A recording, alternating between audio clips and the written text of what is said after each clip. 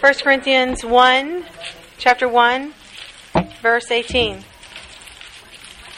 1 Corinthians chapter 1, verse 18. 1 Corinthians 1. Okay, for the slow ones, 1 Corinthians. No, okay. Got it? 1 Corinthians 1:18. For the message of the cross is foolishness to those who are perishing. But to us who are being saved, it is the power of God. For it's written, I will destroy the wisdom of the wise, the intelligence of the intelligent I will frustrate. Where is the wise man? Where is the scholar? Where is the philosopher of this age? Has not God made foolish the wisdom of this world? Pay attention to that. Has not God made foolish the wisdom of the world?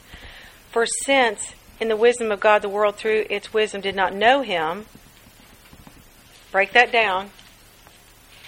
The wise man, the world's wisdom, they keep talking about wisdom, but they still don't know Him. All their wisdom, right? All they are espousing, all their knowledge, they still don't know Him. God was pleased through the foolishness of what was preached to save those who believe. Jews demand miraculous signs and Greeks look for wisdom. If you know any history there, that's how they did stuff. You know, Greeks were all about knowledge, Jews were all about signs. But we preach Christ crucified, a stumbling block to Jews and foolishness to Gentiles. But those whom God has called, both Jews and Greeks, Christ, the power of God and the wisdom of God. For the foolishness of God is wiser than man's wisdom, and the weakness of God is stronger than man's strength. Brothers, sisters, think of what you were when you were called. Not many of you were wise by human standards. Not many were influential. Not many were of noble birth. But God, you could mark that in your Bible.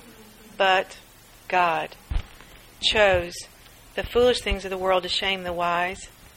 God chose the weak things of the world to shame the strong. He chose the lowly things of this world and the despised things and the things that are not to nullify the things that are, so that no one may boast before Him. It's because of Him that you're in Christ Jesus, who has become for us wisdom from God. That is, our righteousness, holiness, redemption. Therefore, as it is written, let him who boasts, boast in the Lord.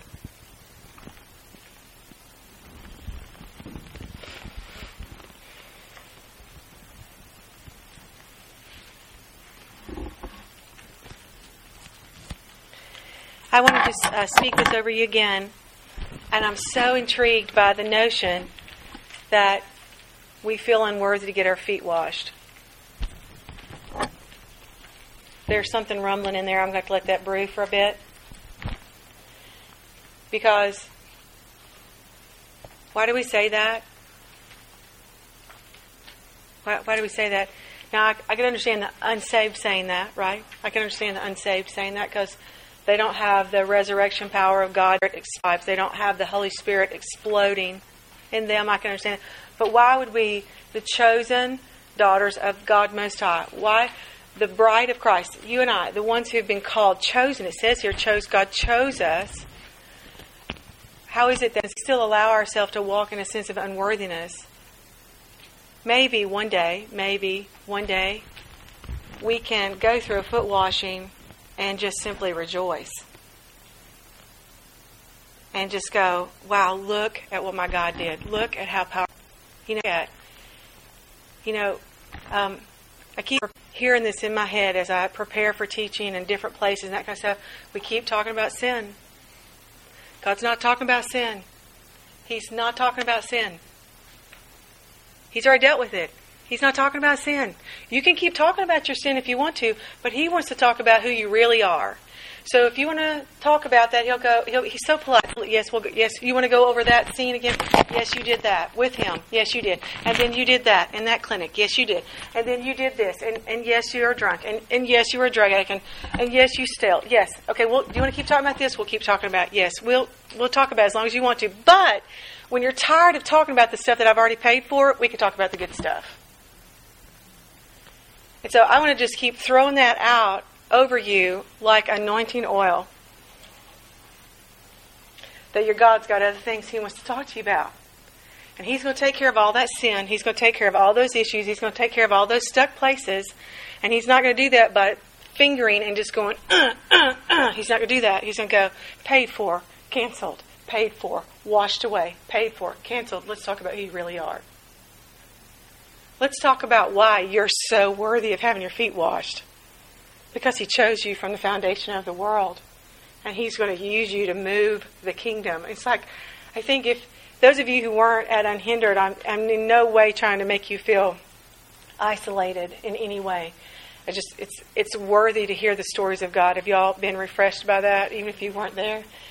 It's that it's good for us to see that God is my being. And in my Valentine, I wrote, really it was him writing, I think, is that there is eternal movement, eternal power. And we want to be about being in places and being in a posture, being in an environment where we get to be part of that. Because I tell you, you want to work on your sin issues, get around the power of God. Because nothing changes your perspective like seeing the hand of God just moving history along. It changes people. It changes their desires. It changes what they think they thought. How many of you, it's just like with Chuck, how many of you in the last year or 2 or 6 months even has had your mind changed? You used to think this, and now you think this. Listen to Debbie's story. It's like Debbie didn't want to pray for other people. And in one sweet season, the Lord takes her from this to this. I used to think the foolishness of God. It's the foolishness of God, but it is the wisdom beyond understanding for us. It's weakness of God, do you know what I mean? But it's strength that pours in supernatural. That is the word that I have continued to pray over that conference. And not only that day, but the ripple effect that will happen now is that we are supernaturally affected from now on because of what God is. He did something there. He is continuing to do something there.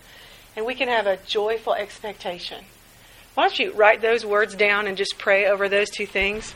Joyful expectation. Joyful expectation will help you answer your negativity. Joyful expectation will help limit your whining. Joyful expectation will help you in your self-pity parties. Joyful expectation will help you in stubborn stronghold sin. It's just a thought. So, I think I'm going to close here, and I want to give you guys just a chance to pray for each other. I don't know why. Half of us don't even know each other, but that's all right, because God knows us, and it's good. And I want to try to cultivate that we would be people of prayer. So, what I mean by that is I want you to break off just no more than 3 people and just huddle up, and I want you to pray joyful expectation and call a person by name. Lord, I pray joyful expectation over Heather in every area of her life. That she would have joyful expectation in her marriage, in her relationships, in her work, everything she puts her hands to. Joyful expectation. She'd be not stopped by the old schemes and old tricks because she's moving in a joyful expectation of what God's going to do. That kind of prayer. Okay, let's do that. And then before I forget, because I need to make sure that I tell you this. You remember the very first class, we said we're doing 3 weeks on, 1 week off. Do y'all remember that? So next week is? Okay, so don't come. Well, you can come and have a small group. But I ain't going to be here. So just so I don't forget that. And Kristen's going to help us keep up with that. Alexa. No dumb question. What? Well, I think you should ask him. I know you hate that cheesy answer, but, I started to say you should share it with somebody, and then I realized you are. Like, what I recommend that you do if this was a real stretch for you in your relationship with God, I would go read it out loud by yourself somewhere. And you're activating your faith by hearing yourself say something. And then just listen. Just listen to what he says. He may not say anything. He may just say thank you. He may just smile. But just be open to the posture of that. So, all right. 3 people, no more than 3 people. Pray out loud. Joyful expectation. Okay? And see you all in 2 weeks. All right? Lord bless you guys.